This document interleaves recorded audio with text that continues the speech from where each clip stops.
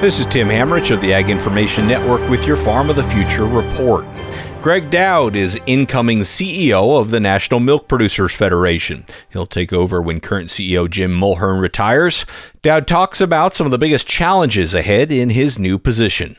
The obvious challenge is I have to learn all these different particulars about federal milk marketing orders and dairy policy and risk management programs. I have been in Washington 31 years now, which I always tell people means I'm of no value to anyone in the outside world any longer. But a lot of background, I've worked up in the Senate and been in town a long time, but I've never done dairy, so this is a new thing I have to learn.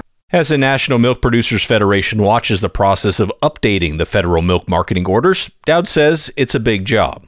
Not very many people have ever gone through this. Actually, it's been 23 years since the last time they did this, and that's the funny conversation in the office is now we know why. This is a very tedious and gigantic undertaking. But I think the key thing that National Milk has done here, and Jim has done a very good job of building consensus amongst the National Milk membership and deciding how are we going to do this and what do we all agree on as a group and push forward with that as a game plan, and I think that's paid huge dividends.